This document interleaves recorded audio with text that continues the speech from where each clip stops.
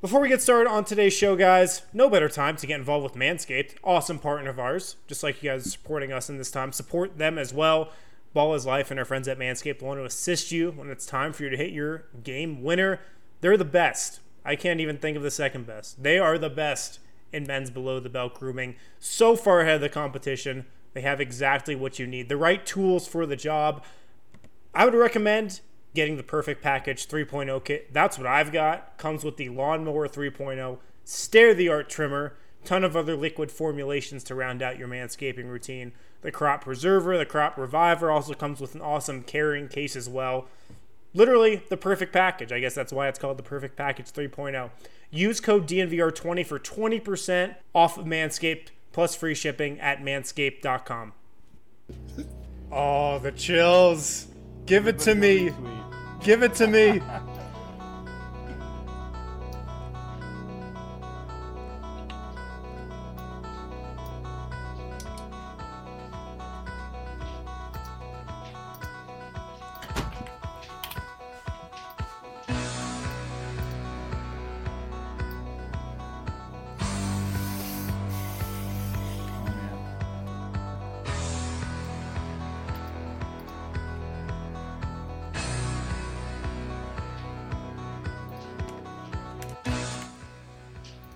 What is up, everybody? Welcome into the DNVR Nuggets podcast. I can't even do this with a straight face. Like, playing this music as it comes in. It's funny, like, you would think that this could make anything cool, but I feel like out of place coming into it. Not cool enough for this. There's a big difference between Michael Jordan taking the floor and this and us hopping on. Yeah. And us taking the periscope. Yeah, not the same. Well, whatever, guys. You know what? I am Adam Matas. I'm your host. We're going to have some fun today. I'm joined, of course, as always, by D-Line Co. You know him as D-Line Co. Yeah. What? I'm also joined in the bottom right by Harrison Wind. Can we fire that song up again? Can we just let that ride for another 5 minutes or so? Let it breathe. Let it breathe. Yeah. There it is. It's really tough at this moment. But and then, of course, Brendan Vogt. Hey, what's going on, guys? Are you still down because of this awful Nuggets loss? Is that what happened? We just finished watching the 2009 heartbreaking Game 3 against the Lakers. All these years later, all that emotional, it's just coming back like a flood for me. Unbelievable. Well, today, guys, very special episode. As I'm sure the entire world was watching last night, there was the Michael Jordan documentary, The Last Dance. 6.1 million. 6.1 million. Yeah, I don't actually have a frame of reference. Is that a lot? Everybody was watching. It felt like game one of the finals, the anticipation for that doc. Yeah. Incredible. I know. And to talk about this, I brought on the biggest Michael Jordan fan I know, and who so happens to be one of my best friends. It's Patrick Finan. Patrick! I'm just happy to be here, and I hope I can help the ball club. he just doesn't want to get fined. That's very un-Michael. Just for reference, the finale of MASH had 106 million people watching. Oh wow! Nothing touches old ratings. You know? Did anybody have cable back then? Even I don't think cable was a thing back then. No, it's like when there were only like 6 choices, and then you had to pick one of them. So we're going to start, Patrick. We brought you in to talk MJ. We did not bring you in to talk about the Denver Nuggets having their hearts ripped out, but that is where we're going to start. So Great. And I have no idea how much. I mean, Patrick is from basically Raleigh, Goldsboro. Oh, did I lose the guy who invited me in? Well, not just the guy that invited you in, also the host of the show. Wait, you're from Raleigh, North Carolina, or Raleigh somewhere else? Right outside of Raleigh, North Carolina, yeah. Oh, man. The heartbed. My dad that was the first time I've ever been kicked off by a I got the axe. Too much firepower, you and I. That's true. Yeah, no, my dad went to NC State and was a huge David Thompson fan who was a Denver Nugget and scored 73 points for all of you older fans. Well, we're at least a little familiar with David Thompson. We do have. I don't know if we have older fans watching these broadcasts because it's Periscope and Twitch or whatever. But we do have a lot of old Nuggets fans. I mean, David Thompson. We actually. It's funny whenever we do the like best Nugget. It's always like Melo, Alex English, Jokic. You know, it's like those three, and then you always get the old guys in here and be like, "It's Bobby Jones or David Thompson." Yeah, I remember David Thompson competing with Dr. J in the first dunk contest. Don't forget about my guy Byron Beck either. I've never heard of Byron. He was on the broadcast. He's got his jersey freaking retired, and his jersey's in the rafters. Such disrespect. I thought about that. Like, how sad is it? You play a whole career, you play well enough to have your number retired, and then people are like, "Who is this dude?"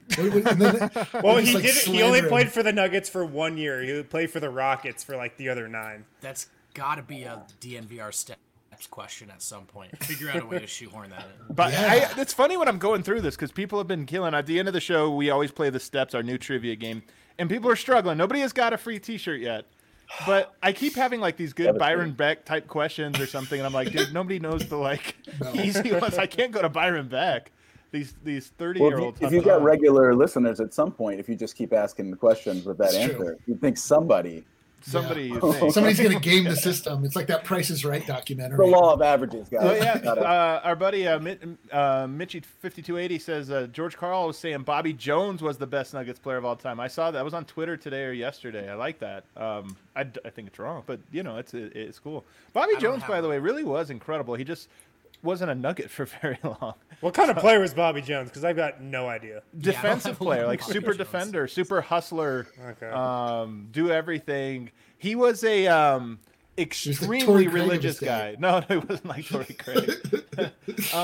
He was like an extremely religious guy, wouldn't curse or didn't want his teammates to curse. Probably a bit of a drag, to be honest. But he was like AC Green, right? Yeah, exactly. Yeah, like AC Green. Everybody always respects those guys, but no one really wants them to be the best of your franchise, right? That's always got to be like a third or fourth guy. That's never talked trash, never did anything fun. Yeah. He dove out on the floor for this ball. But he really was really good. And we have another great comment, which Patrick, I know, can attest to. We've got some David Thompson talk. Michael Jordan's favorite player. And really, Michael Jordan before Michael Jordan. I mean, you grew up in NC State country. A lot of people, I mean, that's true. They always brag about this. I have seen all 5 David Thompson highlights that are on film. Wow. He's a legend. He's a legend. Everybody definitely believes he could, take the dollar bill off the top of the backboard and leave change up there. Yeah. I'm sure that never, ever could possibly happen. But everyone believes it from where I grew up. So that's all that matters. I've met David Thompson twice, and he was super nice both times. So all right. I am a huge David Thompson fan. David Thompson. Wow. Awesome. Hey, how tall would you say that he is? 6'4". I mean, shorter than me. Yeah, shorter than me. That's what they listed him. Wow, really? Isn't that crazy? When you talk about him and the free throw line dunks and this, that, it's like, really? This dude? Wow. Yeah. It's pretty crazy. Of course, he's also like, 60, so it's. I'm sure he looked more impressive 40 years ago. Skywalker is so great. It's a great name. It is great. So, Brendan, is this your first time watching Game 3 of the 2009 Western Conference Finals? From start to finish, you bet it is. Just give me your first takeaway real quick. Okay, it was a really good game. Great game. It must be really heartbreaking. It must be so heartbreaking because it should be a game you look back at fondly. To me, in the middle of this game, I had this thought, this conclusion. At no point for me, knowing this is a competitive series, does this feel like the Nuggets versus the big bad Lakers, and they just got to hang on, and they just got to hold on. They were good enough, if not better, and they were right there. You guys know better than I. This is a really terrible way to lose. Well, it's the second botched inbound play in 3 games of a Western Conference Final. So it's like, it's not that it was once. It was that it happened twice in 3 games. The Nuggets should, I know it never works out this way, but you can easily make the argument that Denver should have been up 3-0 at this point. They outplayed them through 3 games by absolutely enough that you would, if you were just scoring it at home, you'd be like, yeah, it's round 10-9, 10-9, 10-9 Nuggets. Were you guys able to this time around at all appreciate that Kobe Bryant 3, or was it just the worst thing still? Because that one he hit with a minute and 9 seconds left, where he just like hesitates going to his left 3 times and just pulls up on JR. Oh yeah, that was a vintage Kobe 3. It had everything, Dude. like the double clutch kind of at the Oh, top, yeah. the underbite. The It had underbite. everything. Dude, it was honestly such a badass moment. Well, this Oh is my why God. it makes these greats Yeah, great, and we're going to talk about this with MJ a lot, but it was one of those where it was just a 3, not just a 3, it was a huge 3, but there was 1 minute left. Like, if Derek Fisher hits that, you're just like, damn it, man, this sucks, but we got a minute. Kobe hitting it just feels like there's a finality to it, like, oh God, he just did it. It's going to happen, isn't it? I mean, my biggest takeaway from this series so far has kind of been what Brendan was saying, where the Nuggets were not overmatched. Like, they played right with the Lakers for these first 3 games. And also, I can't believe, spoiler alert, if you haven't watched Game 4, can't believe Denver bounced back and won Game 4 after throwing a second game away on an inbounds pass. Like, that would have been a punch in the gut to most teams, I feel like. But it was so close. It was like, if I couldn't believe that they lost that game, even though I knew that they did, I still wasn't sure that it happened. If you're a Nuggets player, you're like, oh my God, again. And then the Lakers are all right, if we win Game 4, this thing's over. Like, it's just pretty impressive how Denver bounced back. Yeah, it reminds me a little bit of Game 4 last year against Portland, where Denver. I mean, remember after Game 3, we were in Portland, and we were just like, "There's no way Denver wins another game in this series." It's like maybe Game 5 at home, but we just knew it was over. And then they come back in Game 4, and you're like, "Wow, that's what made it gutty." And I think we're gonna say the same thing. Yeah, I'm quite certain that at that time in 2009, as soon as Kobe Bryant hit that shot, I was throttling a couch cushion, just beating the life of it. If you're the Nuggets, you don't have any, like, there's no time, right, to feel sorry for yourself or feel down or feel gut punched. Like, It's 41 years I've had. No, I'm saying, like, if you're the Nuggets in that moment, this is too winnable of a series, right? Totally. Like, it would have been, they can't give up yet, and so, yeah. I mean, it should have been a gut punch, but this was a tough team, man. This was a tough team. Yeah. I know this is the Anthony Carter redemption pod, but Kenyon Martin's inbounds pass way worse than Anthony Carter's. Man, I'm saying, I'm being dead serious here. Anthony Carter is the biggest scapegoat in Denver Nuggets history. It's unbelievable. He doesn't even have the worst inbound of a series, yet he is pinned. The entire series is pinned on him. Like I said, he was the 3rd most guilty partner in that one play. I can't believe it. I feel terrible for Anthony Carter. You know who I feel terrible for is the audience, who has to keep hearing you harp on us forgiving Anthony Carter. Let's move on. I have a thing. All right, last thing on this series, and then we'll talk MJ. But do you know what the most painful part of this rewatch was? Because I actually have enjoyed watching the Nuggets, even though I know how it ends. But this one was especially painful for one reason: the Lakers fans. You forget how much Pepsi Center fills up with Lakers fans, and they're all the exact same Laker fan. They're the guy that'll stand in the front row, and every time Kobe makes a shot, he'll turn backwards and do this, and just every time. And he's an adult man wearing a tank top with no shirt on underneath. He's got a tribal tattoo. I hate that guy. Yeah. Anyway, let's move on to happier things. The Michael Jordan documentary. I think this is happier. A lot of it is happier. Most of it, I would say, is much happier. There's no pain in this for us. Zero. Everybody watching is happy right now, right? Like, everybody's pretty excited. It actually was. Like, honestly, if this thing came out, I know Patrick's answer. If this thing came out, all 10 episodes, and it dropped at 7 o'clock, would you have watched it all the way through? Still be watching right now. Be watching For sure. Yeah. Take a day off from work. So for sure. Yeah. One of my things, Patrick, is that with MJ, I feel like all the stories have been told, and we just kind of retell the same stories, and that's one of the things. From your perspective, who knows every Jordan story, has this one yet provided you any new perspectives or new layers or anything like that? Yeah, well, I've never seen Michael riding a bike in college. That was What about Michael Jordan folding laundry? Have you ever seen that before? Wow. I had never heard any of his letters read aloud to his mother. Unbelievable. No, honestly, man, the Pippen stuff for the second episode, I don't know if I'm jumping ahead here, but was more stuff that I had not. I mean, I knew he was one of 12 or 13 or something like that. I did not know that his dad was in a wheelchair, that he had a brother that was paralyzed. I mean, I knew he had signed a small contract for a long time to try to take care of family, but I didn't know how traumatic. I mean, I came away from it just really having a lot of sympathy for Pippen and kind of feeling bad at how everything, went. So that was new. Yeah, Pippen's backstory was like almost more captivating than Jordan's if you're just comparing the first two episodes and how they were presented. And like I'm sure we'll get into the extension and the contract Pippen signed, but like, man, his upbringing was ridiculous. 2 people in his household in wheelchairs, paralyzed. Unbelievable. Yeah. The funniest thing about that, though, is that, this is what sports always force us to do, where we're looking at this and feeling super bad for Scottie Pippen, who's being interviewed in his mansion.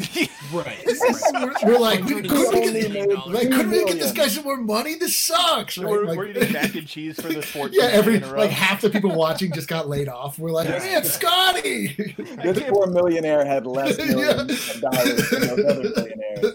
Yeah. You know what's weird, man? I don't know if you guys thought about this, but does it seem now like an incredible benefit if you grow super late in your career? So Jordan sprung up later, right? Pippen sprung up in college. Rodman we're gonna have the segment on him next time. He sprung up 4 or 5 inches. Also, I think maybe his senior year. All of these guys just shot up late, and all of them became these unbelievable players. And I feel like that's got to be tied into something. Yeah, like any kid you suspect might have a growth spurt, you should make your point guard. That's what I've learned. Anthony Davis. And I was thinking about Anthony Davis, and I really actually thought young Pippen kind of looked like Anthony Davis too. I put that on Twitter. I could see it. Yeah. I didn't realize what a gem he was, Pippen. I didn't realize that there was all this.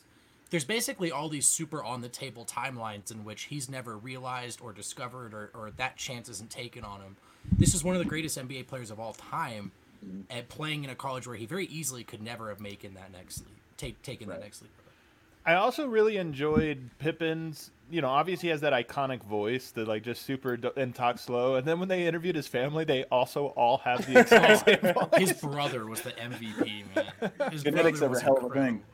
Yeah, it was pretty great. What about Harrison? We're just going to go around here. Harrison, what was the number one takeaway you had from episodes 1 and 2?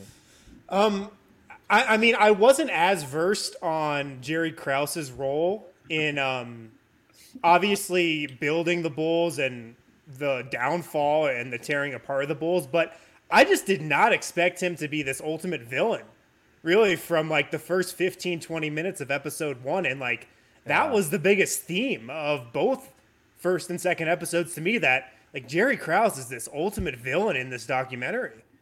We're going to talk about this a little bit later on, but I'm guessing Patrick could have maybe predicted this, especially knowing that the documentary exists because of Michael Jordan. This was his approval. He gave notes. Right. I mean, the heroes and villains are going to be decided in large part by him. Well, they didn't even tell the story, right? There's the famous story where, because obviously there was already tension there, but Phil tried to use that right to unify everybody. It's like, hey, if it's us against Krause and that's what gets us over the finish line one last time, that's fine. And there's the famous story. They were all talking about, Pip, you got to calm down. You can't insult him in front of everybody. But there's the famous story of Jordan sitting up front on the bus, right? They're about to leave for the airport. And Jordan's sitting in the driver's seat smoking a cigar. And he looks at Pippen, and Krause is standing in front of the bus. And he says, how much for me to step on the gas, right? Just to run over there. And that's their general manager, right? While they're in the hunt for it. And it's just I don't know if we have any other scenarios that are like that in the history of the NBA. It feels like a soap opera, like a great sports series where it's the aging greatest player, the disgruntled second guy, the Zen coach, all of this seems made up. And I feel like that's part of what was so captivating. Not only did they win, but everything was so sexy about it. You know what I mean? The story, the narrative is insane. The book says The Last Dance when they come in. That's cheesy. That shouldn't work. That's a made-up Hollywood storyline, but it happened, and down to the game-winning shot. Spoiler alert for anybody else. I think one dynamic that makes it particularly interesting was Jerry Krause being, in fact, quite competent at his job. Right. His downfall was an ego thing, but he was not some lucky guy and Michael Jordan fell into his lap. He made a series of good decisions and built one of the greatest basketball teams of all time, by the way, on a budget. This guy did build this team, but then he also was the downfall. And so there's something about that I don't know, I just think is really, really interesting. Kind of Shakespearean. I don't remember if they said it in the series because I do have a lot of facts jumbling around in my head. But Krause was not behind the Jordan behind getting Jordan. So also that playing into it, right? Like he built all the perfect pieces around him, but he was never going to get credit for it. Was always Jordan and the other guy. But even that is like salt in the wound, right? It's like, we don't need this guy. We don't need this Michael Jordan, greatest player in the league. He was also just such a perfect like foil for Michael, like in a lot of ways. And I bet Phil understood this on some level where he was just like, oh, this is the perfect villain. Like MJ is good looking, it's charismatic, he's handsome. And Krause is like, poor guy. Krause was short, overweight, ugly, had Napoleonic syndrome. No charisma. No charisma. He wants to be one of the guys. I think Jackie Mack said this on the ESPN post show, but he wanted to be in the club. It was obvious he was never going to be in the club, and so he tried to break up the club in the end. Or is it just me? Yeah, and also, I mean, for somebody who, I mean, Jordan's going to be painted a villain in a lot of ways, rightly so, right? By a lot of the stuff we're going to see that he does to teammates along the way of this series. But every time, Krause couldn't do anything bad enough to make me not cringe every time Jordan would like come over and like poke him in the belly or something. You know what I mean? Like all of that. Man. The line where he's like, are those your diet pills or is that your short people pills? And then like nobody laughs. Everybody just kind of looks at right. And that look is like took me right back to like if you see like a bully like bullying like a ninth grader in high school, like that look of him looking up at Jordan who's so revered with no one getting his back, everyone just silent, and the pain like in his face was just sad, man. Like it was really, really hard to watch anyway. So Brendan, what was your biggest takeaway from watching it?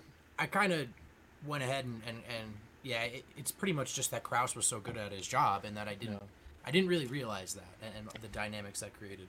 Jerry Krause hired Tex Winter in 1985, hired Phil Jackson out of the CPA, plucked Tony Kukoc from God knows where in Croatia when like nobody knew how to scout Europe. Like drafted Horace Grant, got Rodman, got Kerr, but just did not know how to, do everything else that came with the GM job, Right. And I don't even think it was ego, like you said. I think it was just more like he didn't understand his lot in life. Like he was never going to get credit. The GMs just almost never get credit. Like they're always the like dorky pencil pusher. Can you imagine unless the GM today? Jerry. That's part of. So I was listening to it was Ethan's book, which we're going to talk about because I have a lot of interesting things. Ethan Strauss just dropped the Victory Machine, a phenomenal book on the Warriors. But he's talking about GMs and how he's like all the successful ones have a thing, like something you can kind of just be like, this is their thing. He's a draft guy or he's a this guy, and I think that's the best you can hope for. Is like Tim Conley, he's the draft guy. Right. And that's how we talk about him. Like we put him in this little box, and it's like we can package this. I know we talk about a lot of things being different today, but can you imagine a GM just getting asked a question and actually honestly saying, "Yeah, we tried to shop Pippen, but we always say like, why do these guys lie? We know you were shopping them. Of course they lie. Like this is why they lie. Everyone watched Krause videos and they were like, I'm never doing that. So that they're not posthumously smeared. Unbelievable. Yeah, I know. Oh, unbelievable, man. Eric, what was your biggest takeaway from this? Biggest takeaway is that Michael Jordan wore a bunch of terrible hats all the time. Strong disagree. You're wrong. Disagree. You're currently wearing a terrible hat. He absolutely pulled off those hats. That doesn't mean they weren't terrible. Pulled it off. You can be loud. It doesn't mean you're right. Anyway, also very large suits back in the day. Very, very large suits. I can agree on that. So none of the style stuff has really aged all that great. I think my favorite takeaway, the Krause stuff, I think was obviously centerpiece in the Pippen stuff. But I was watching the timeline, and this is a thing I've always said, and Patrick and I have talked about this a lot, but MJ just moves differently than every other person that's ever played the game. And it's almost like we talk about players and how good they are based on how much they walk and run and jump like MJ and even shoot. Like MJ wasn't the greatest shooter in the history of the game, but his shot is the one that we call textbook. Like that's the perfect way. And his body just control. All the little things he does. There's one.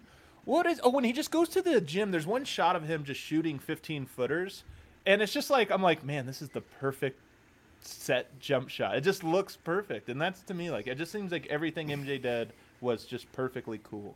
And Tim Grover talked about that because Kobe was the guy we all talk about most emulating him, right? And Tim Grover was the one who said, when you watch Kobe just run, not do basketball off the court, he said, and you watch Jordan, he's like, there's just something so different about Jordan just running down the court. That always stuck with me because he trained both of them. I don't know what it was. But it's also Kobe, I'm sure, walked and ran differently until he started trying to walk exactly like him. Right. Yeah, he's the world's greatest method actor is what he is. Well, as soon as they started the montage of that Boston Celtics game, just watching Jordan just shot after shot after shot falling, and then watching him slither into the lane with such perfect body control. And, I mean, when you hear tales of Jordan, you think it's all like the tongue out, the dunks, coming in and being really, athletic and flashy. But it's like you're saying, his shot is just so cold. It's just like, and it was so packed in there, man. Like you talk about the body control. Every time he went in there were 4 guys. Like no one was spread. The way everything's spread now. Like the other crazy thing is, it's weird to look at a game where somebody drops 60 and there's 0 3-pointers. Or in that, like, it's just crazy to think about how many. That's a lot of shots. Like that's not factoring in a 3-pointer at all, whether that's stupid by today's standards or not, and things have evolved. It's still just kind of incredible that it's like, all right, those were all just 2-point buckets from 0 to 63. It's just unreal. Another thing that really stands out. So obviously we've talked about Pippen in the contract, and that was the center part. But I'm surprised at how much love Pippen is getting, and it sounds like MJ, enough was known about. Even guys like Vogt and Wind, look, even I feel like I'm too young to really be able to talk about MJ too much. But Vogt and Wind especially.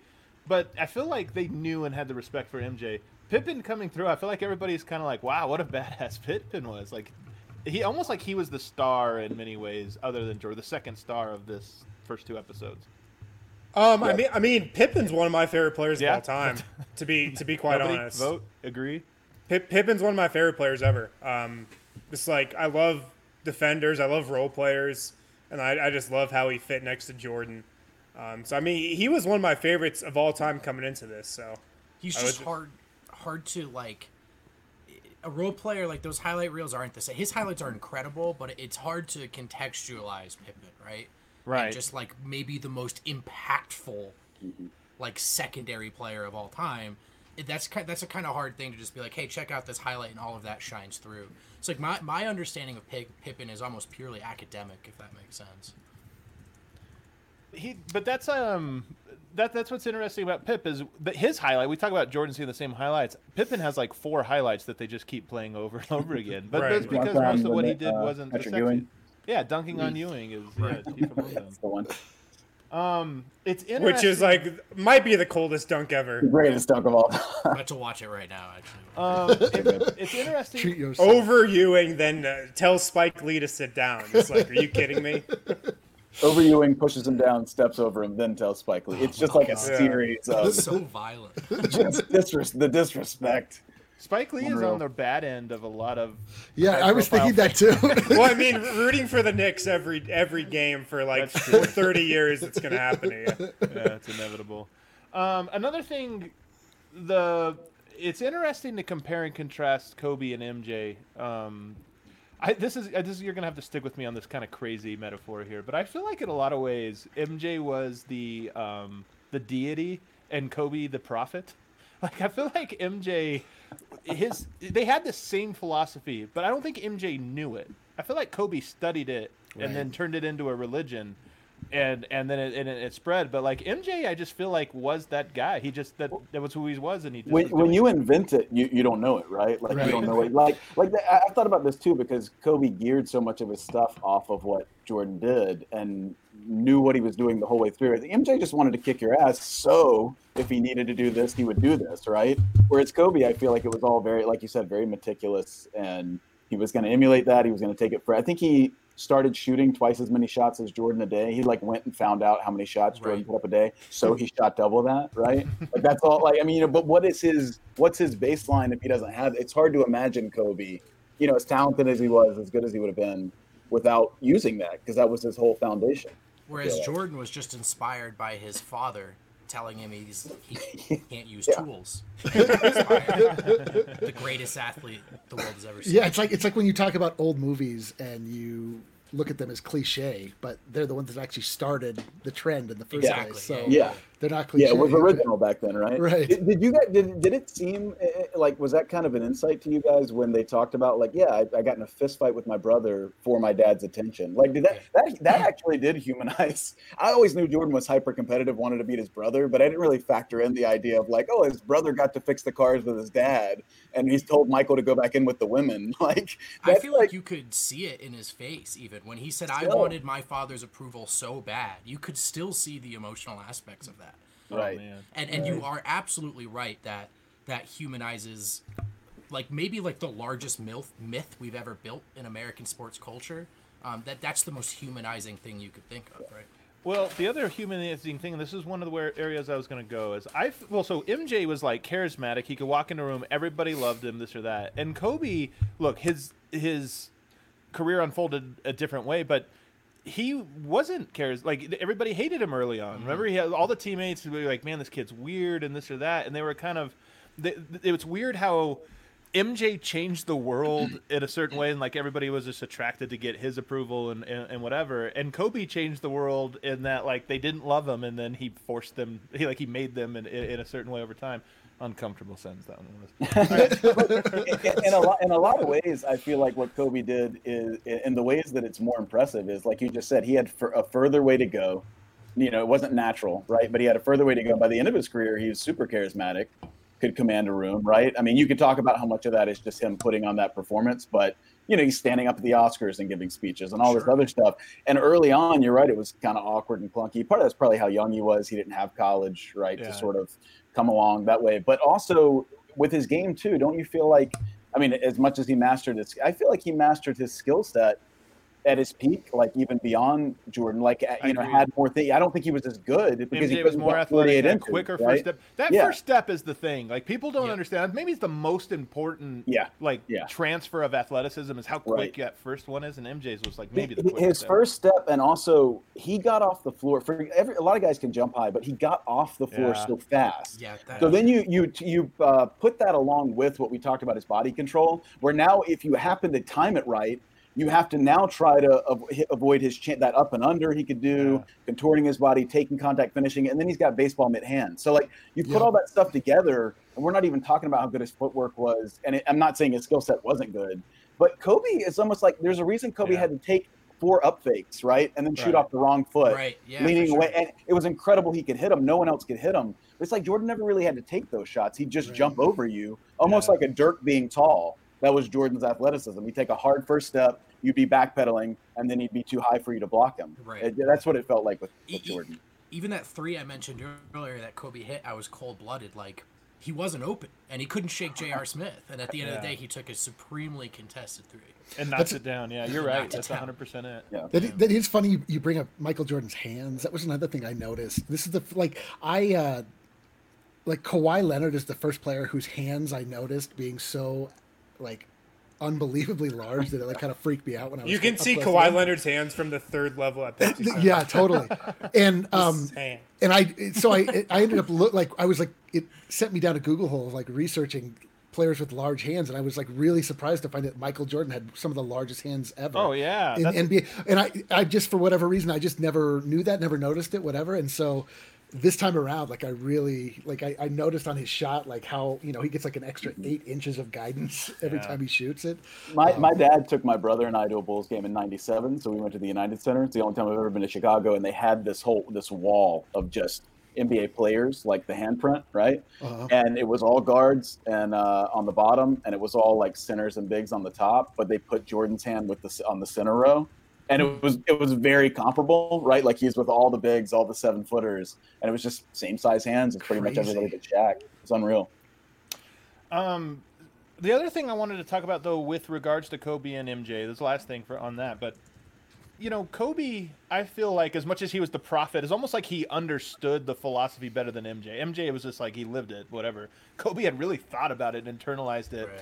And Kobe, as much as I was the biggest Kobe. Patrick knows that I was a huge Kobe fan for a while. And then I just wasn't. Like I just moved on and didn't put him in a separate spot. But I felt like he understood his philosophy and how to apply it to every other aspect of his life. And I think watching this, and some of this just the way MJ looks, like he looks old and less cool and in a little ways unhealthy. Like his eyes are yellow. Yeah, his yellow eyes. And there's a part of me that was watching this and going like, man, Kobe's second act was already better than MJ's second act. But it's almost like he just figured it. He was doing what I feel like MJ probably should have done and didn't realize he was supposed to. He didn't know how to channel that in a positive way. Once again, go ahead. No, I was just going to say MJ was still kind of caught up in the early, mid-90s kind of like unlawfulness of the NBA, how it was still back then, you know? Yeah. Well, there's that famous dinner where Kobe went and sat down with Jordan, like right behind closed doors, and had the dinner with him and talked to him. And his career was winding down, and he always said that Jordan was basically just like, "Look, it's always going to suck. Like nothing's going to compare to playing, right?" Which I think Jordan feels like now, right? Like he never was interested in living beyond that. Yeah. And Kobe said he left that dinner saying, "I'll be damned if my second act is going to be that." Like once again, I feel like the foundation of Jordan really was like a springboard. I'm not saying Kobe wouldn't have made the most of it anyway. That's part of what makes this thing so tragic. I mean, you know, with Kobe not being around anymore, he really was trying to tackle the post basketball career with as much passion. And in that way, like everybody acts like Kobe was always so giving. I mean, he was Jordan when he was playing. He was actually terrible to teammates in a lot of ways because he was so driven and you had to match him. And I'm not saying that's right or wrong. That's just his philosophy. But then he rewrote the book in the last season or two. And his whole post career was all about who can I help? Who can I guide? Who can like, it was almost the most inspiring part of it. And that's, I mean, I'm taking it down a down note now, but I think he had peaked, like his Q score. Like he was actually, I think, more loved when we lost him than he was even maybe at the height of his playing days outside of LA. For sure. So yeah, that was something to, I talked about this in the group chat. This is obviously tragic and you wouldn't trade it for anything in the world, but there's something fascinating about Kobe, that part of Kobe kind of being frozen in time. We're never going to see Kobe at 65 with the glassy eyes, and maybe there's like a tinge of sympathy all of a sudden for this figure. Right. We'll always remember Kobe kind of, I think, like taking, like, I don't know, just taking control of his entire identity in a way he hadn't yet. Yeah, Kobe saw Jordan watching Hornets and Bobcats games from the court and decided he did not want to do that post-playing career. Yeah. Phil Q and Cade Walker, I see you guys waiting to come in. You guys will be in here in just a second. We got one more question, and then we're going to go to a guest segment. So if you guys can hold tight, do so. I want to do this last thing, guys, about Jordan, then we'll move on. But I read over the weekend, I read Ethan Strauss's book, The Victory Machine. And if I could summarize, it was about a lot of things. In many ways, it's sort of a time capsule for the NBA in 2020, even though it's using the Warriors as the springboard for it. But one of the things it talks about is just like the misery of this. Like we all hear about the Kobe MJ, like the glory, like, look, it sucked and we put it through the ringer, but at the end, it's all worth it.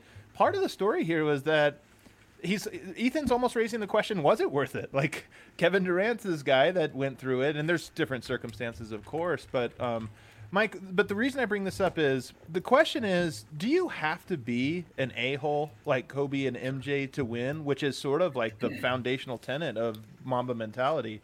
Or is it just that those guys happen to be a-holes? They also happen to be great and hard workers, and they think that those two belong together. What do you think, Patrick?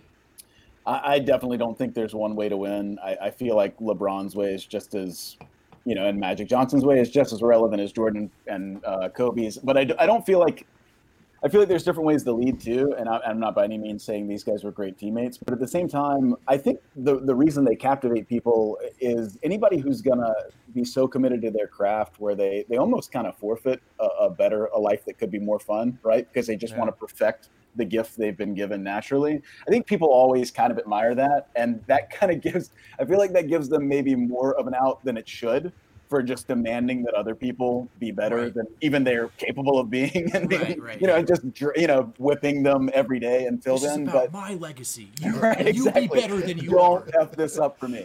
But at the same time, I mean, it's like, and this is another thing where maybe Kobe should have had more leeway for this, because you know, Kobe would change his whole life, would change his diet, would do whatever he needed to do, right? Whereas Michael was just like Michael ate Big Macs before the end. I think if Michael had been challenged, like you talked about, number one sponsor, even if he didn't have all the rings, right? what you, Adam, you said before, you think you would have gotten a better version of Jordan if he had been pushed later. Because once he got on top, he was never pushed, right? He was the best player, and it's hard to say we could have had a better version of Mike. But would he have gone on like a better diet had he been beat? Like, I think he would have. I think if it had come down to, I have to do this to beat you, he would. But Jordan liked to smoke a cigar and liked to have a drink, right? Even during the season. I mean, and Kobe ate one piece of pizza and drank a grape soda one night and felt bloated and was like, never again. I'll never feel like this again. Like, that's a true story. He really was like, I'm never doing this to my body again. So it's just two different kind of animals within the same mold. But anyway. Absolute psycho. Well, the answer is no, you don't have to be an asshole. Actually, Eric, do you have a comment on that?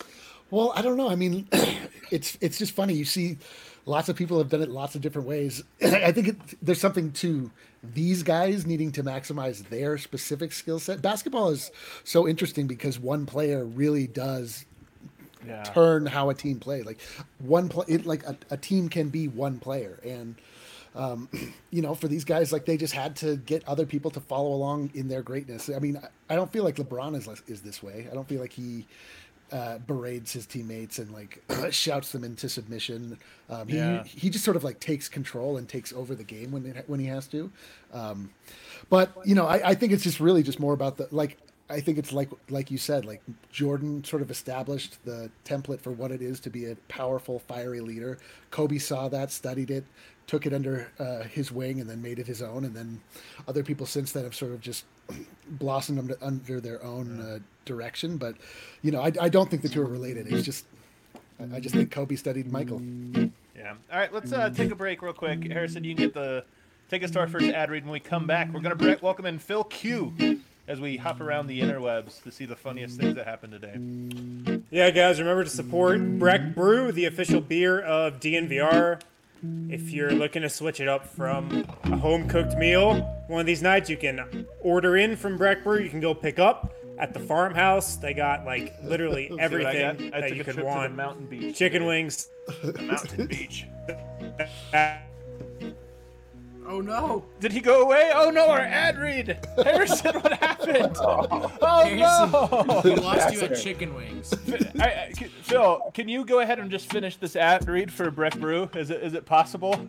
I could probably do that. I got to go outside. I've got a look at this shirt. 10 feet outside this door.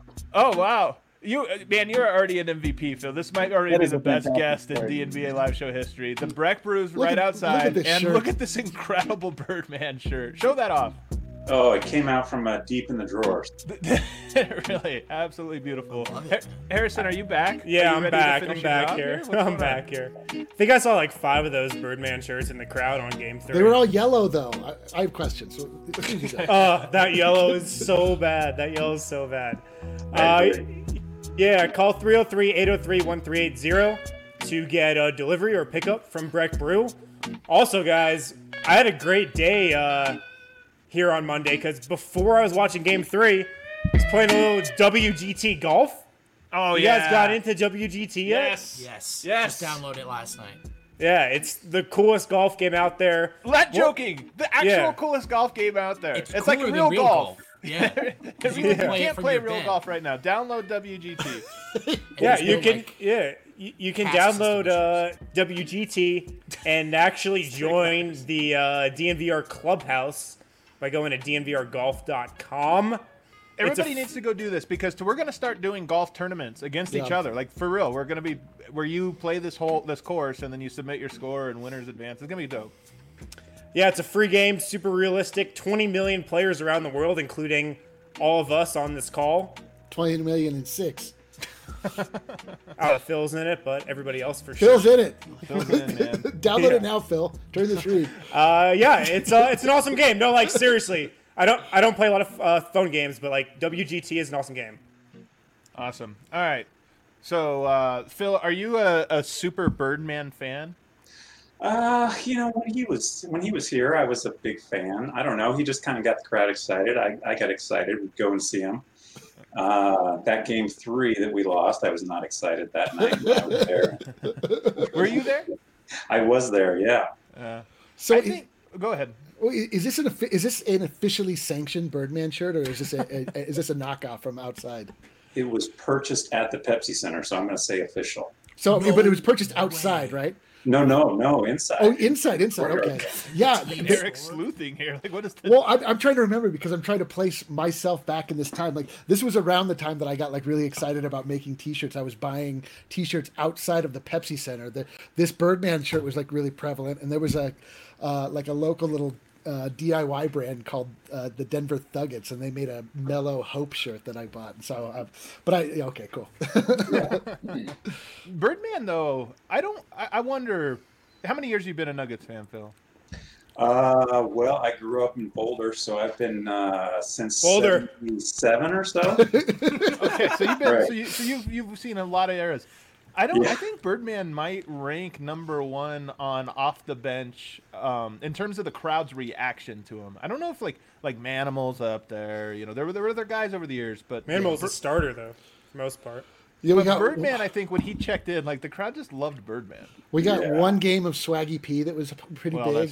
That's We got an IT game that was also pretty big. I'm really glad Swaggy P is not part of like the Nuggets history outside of that little footnote we get. It was amazing. Bobo could be that guy. Oh, without question. Are you know how loud I'm gonna be when Bol checks in for the first time? Loud, I'm gonna lose loud, my loud. credential.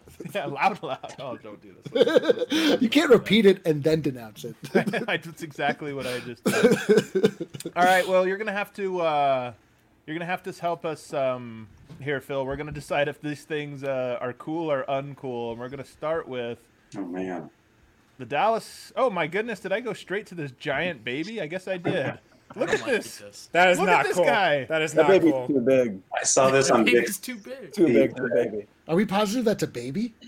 It's enormous, man. Yeah, that does not classify as a baby anymore. Absolute unit. I think that's just like a guy. That's a Look at the child. baby powder poofing out. No, that's just like a dude on the back of a parent.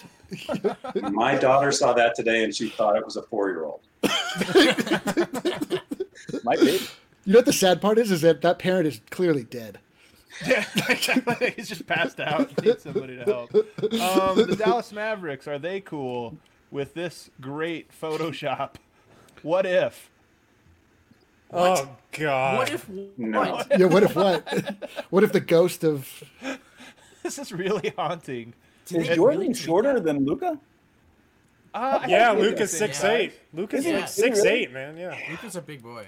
I've seen like aware of that. a pretty high amount of like ghostly looking Jordan images photoshopped in with other players over the last several days. I'm not into it at all. My all-time favorite is Matthew Dellavedova. Do you know the famous where like MJ's playing defense and he looks all intense? They photoshopped Delly with his like awkward crossover. It's too funny.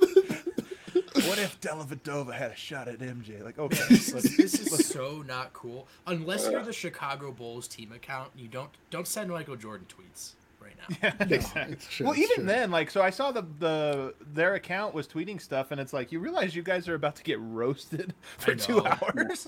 Just like what a Organization terrible does not organization. look good. Cool or uncool? Pat Riley here.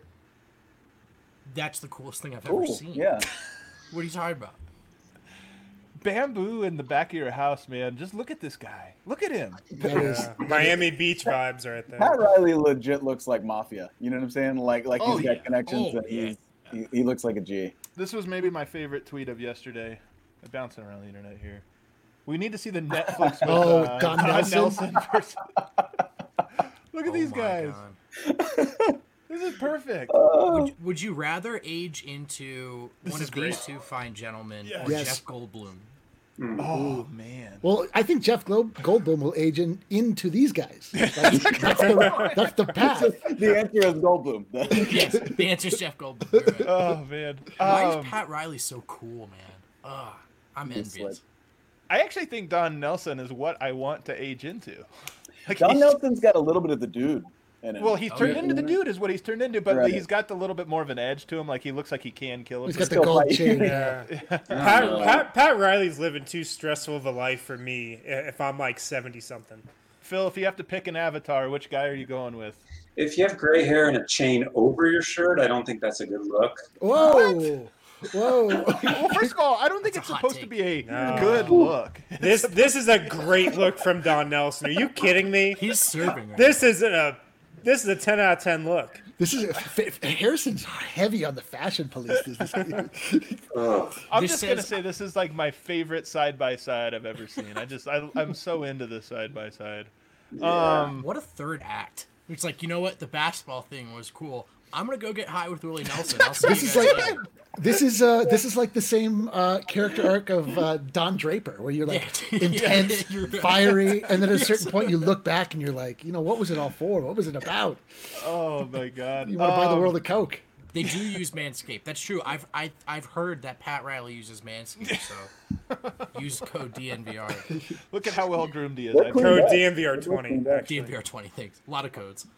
Yeah. So Don Nelson though, apparently just smoking weed in Hawaii and just like waiting. There's no apparently about it. He's every time he's been filmed since he retired, he's physically smoking weed in Hawaii. I brought Ethan Strauss up because of his book, but he, you know, one of the funniest stories of the last year was he went to Hawaii with Don Nelson to do this deep dive, but Don Nelson and him smoked weed right away, and Ethan got hyper paranoid and bounced the F out of there.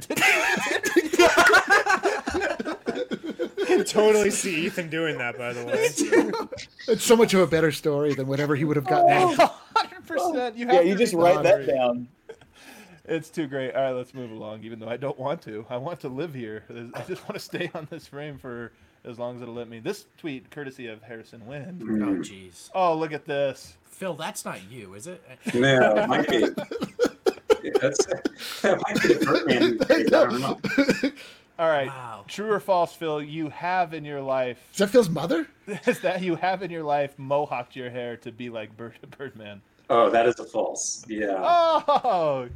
This hair's way too early. Way too curly for that. Here we go. Oh, look at Vogt. My goodness, it's gorgeous, man. Your hair is Wow, that looks so terrible, Vogt. And if you put your hat back on, no, son of a. All right, last one here. This is a great look. Last one here. This is the type of stuff you find on Reddit. If you think about it, Benicio del Toro is Benny the Bull have the same name. It's true. How great is that? Even if you don't think about it. Even if you don't think about it, it's true. You can't stop the truth. That's the dumbest thing I've laughed this hard at. It's amazing. It's absolutely incredible. Yeah. Anyway, I thought it was good. All right. Kate, I'm sorry because we're gonna. Oh, actually, no, we do have another section. I was gonna talk movies because Patrick's a huge movie buff. Are you a movie guy, Phil? I try to be. I like the hands. Number one, Phil, I'll start with you. Number one greatest sports movie of all time. You know, I just went today to try to see if Breaking Away was available to get on demand because I wanted my kids to see it because I was thinking that's got to be in my top 10 at least. So Breaking Away is the only one you're going to give. Best cycling movie. Never seen it. Top cycling movie. Easily. We did a best sports movie bracket a few months ago, and we could not brainstorm a single cycling film. So I just wanna, you're probably right that this is. There's a Costner one too. Krause, yeah. What is it? Flyers, American Flyers. Yeah, American Flyers. Which is the one where he drops the ketchup on his lady and then scoops it up with the French fries on her thigh. Do you remember this? That's the only memory I have from either one of them. I don't remember which one it was. I just remember seeing it as a child and being like scandalized by this scene. Oh, dude, Kevin Costner with a stash. You kind of carried the lead. Costner's done more sports flicks than anybody, right? What does he have, 6 or 7 at this point? Oh yeah. Are they all baseball? No, I mean he's got. I mean even like Draft Day more recently, if you count that. Oh, I don't count that. No, Love of the Game. No, I too corporate. So Patrick actually runs a podcast. I want to pump it because, of course, he's my friend, so I love it. But he knows film like I know the NBA. I mean, he's obsessed about it. Not at all. And he has a podcast called Movies and Shit that you should definitely subscribe to. It's really, really well produced, really funny, really insightful. Patrick, since you're the authority on this, I guess this is a calibration. What is the greatest sports movie of all time? I gave you no preparation either. I just threw this at you. Yeah, I'm gonna go with kind of the boring answer, but I think the original Rocky is kind of the gold standard. Bull Durham is probably the most fun. Oh, Rocky! Bull Durham's a great pick. Bull Durham's an awesome pick. Vogt has some takes about Rocky, man. Did you shit on Rocky when you guys actually Vogt and Win? I forgot. They did a podcast about Rocky. Wait, let me ask. Is it the pace is too slow now? 76, like it's all not that stuff, or it's just too that gritty? the first 2/3 of the film aren't good. They're a tough watch. I'll admit that. Subjective, but okay. You're not in LA anymore. It was Patrick. tough. Yeah, it was tough we are. because I hadn't watched that movie until this year, and then we watched it, and then back to back we watched Creed. So what do you? It was tough. The crowd wants to throw something out for Bandits. Bandits. We need that says BMX Dandits with Nicole Kidman. I think I might skip that one. I don't know, man. I get what the film's about, the mythology building, the narrative, and that's place and culture. Like, I can wrap my head around that. But I was getting nothing from the build-up. Fair enough. How do you guys feel about Rocky IV? Is that Ivan Drago? Yeah, that script was about 30 pages long. It's got more montage than scenes. It actually seems to break down. Like literally. And I love it. But yeah, I love it too. Pure 80s. So anyway, I like that Rocky enjoy that one more. I like that Rocky never got good training equipment until Rocky. What was My favorite part about Rocky mountains is and how carrying he's logs. just absolutely eating punch after punch after punch. He eats 40 straight punches in a row and then just knocks him out. He's not a good boxer, man. He's not a good boxer. But he had an iron chin, though. He had an iron chin. No, the great thing about when we talk about Rocky IV, you said he never got good equipment. The amazing thing about Rocky IV is that's the one where you've got 2 training montages. The Americans are chopping down trees. Rocky is doing it the old-fashioned way. He's climbing a mountain, right? He's pushing horses. Ivan Drago had all the super equipment. He's juiced up, and that was the most roided out Sylvester Stallone ever was. How insulting! Mid-80s, full Americana. We're the Americans. We do it the right way. He comes out looking like an action figure for that fight. He's just juiced beyond belief. But that was the ultimate Cold War movie where it was the Russians were juicing. Everything was so slimy. It was evil and trains in the snow and comes out looking golden brown. So nice, the pasty, ugly Russian, Drago! He's so tan. He's been up there, lifting bales of hay. I have a take about movies, sports movies, is that I don't think any of them are good. I think all sports movies are there's which sports movie do you really love? Truly love? Miracle. Do you truly, you would choose that over other movies? You guys not enjoy a Major League, something like that? I would watch Miracle right now if it was on TV. Would you really? All sports movies like that are just way too sappy for me. The 80s was the heyday of movies that were just about the season, right? You get Major League, you get Hoosiers, that was just about the sport. Now it's about if it's Moneyball, right? That's a sports movie now, where it's about sports, but it's really about something else within that world. I feel like, anyway. But the 80s, I feel was the time of we just wanted to watch sports. Easy Rider, not quite the same, I don't think. Easy Rider. Yeah, I don't think that counts. Biking. You said biking. I do love the movie. Have you, Patrick or Phil? Have you seen the movie Goon? Have either of you seen the movie Goon? I love Goon. Oh, the hockey movie. Yeah, with Sean William Scott. Yeah. Goon is has creeped into. That might be my favorite.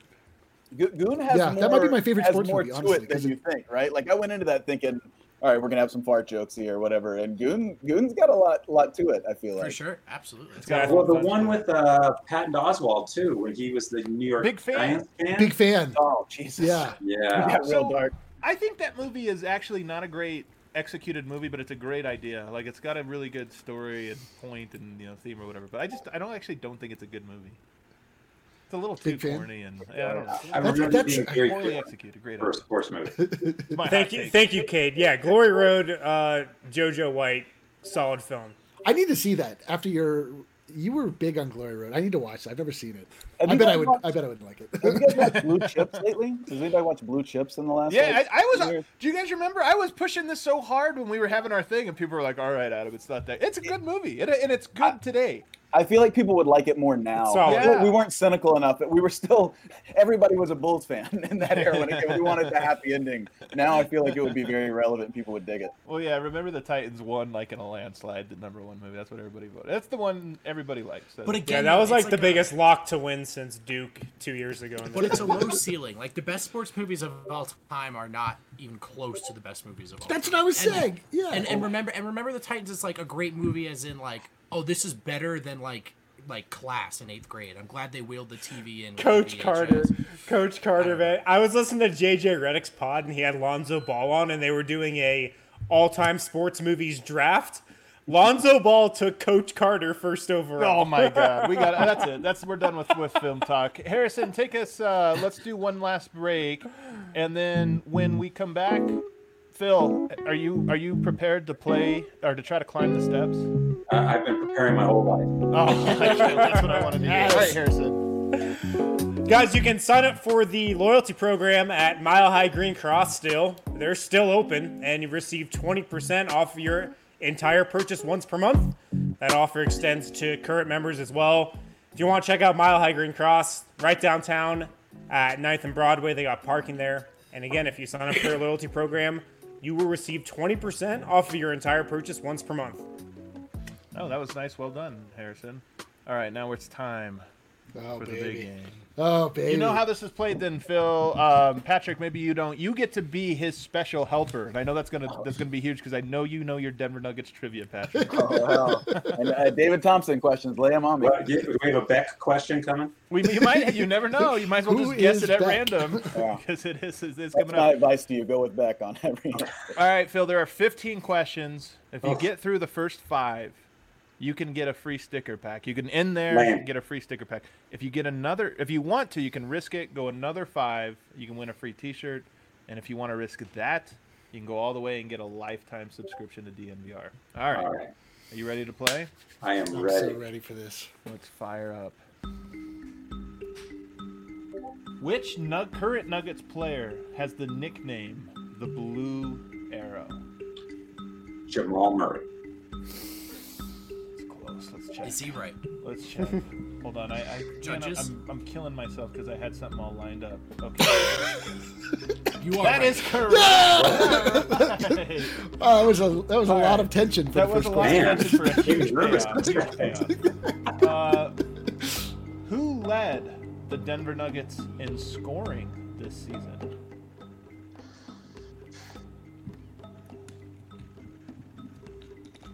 Jamal Murray.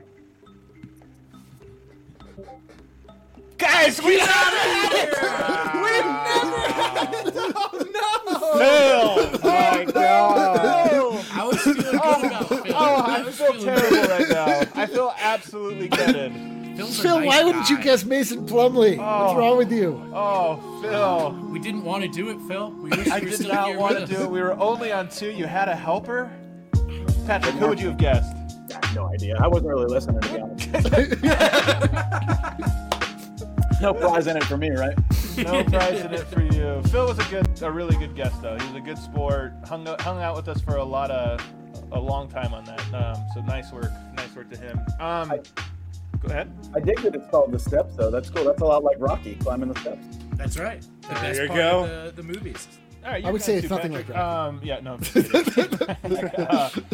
Patrick, you too were a very good guest, guys. For real, you have to check out his podcast, Movies and Shit. Give it one try. I'll bet you if you give it one episode try, you will really enjoy it. We haven't talked Rocky once, and we'll never talk sports movies. What's the entry level episode people should listen to? What's your proudest episode? Well, we actually just did our first movie commentary. It was by fan vote, and the fans selected 1990s Teenage Mutant Ninja Turtles. So we take you Hell on yeah. Got a good entry. that coming. flick. Wow. No, Watching that. great. I don't shy away from it. It's fantastic. I may on skip Netflix. that one. It's on Netflix right now. Check it out.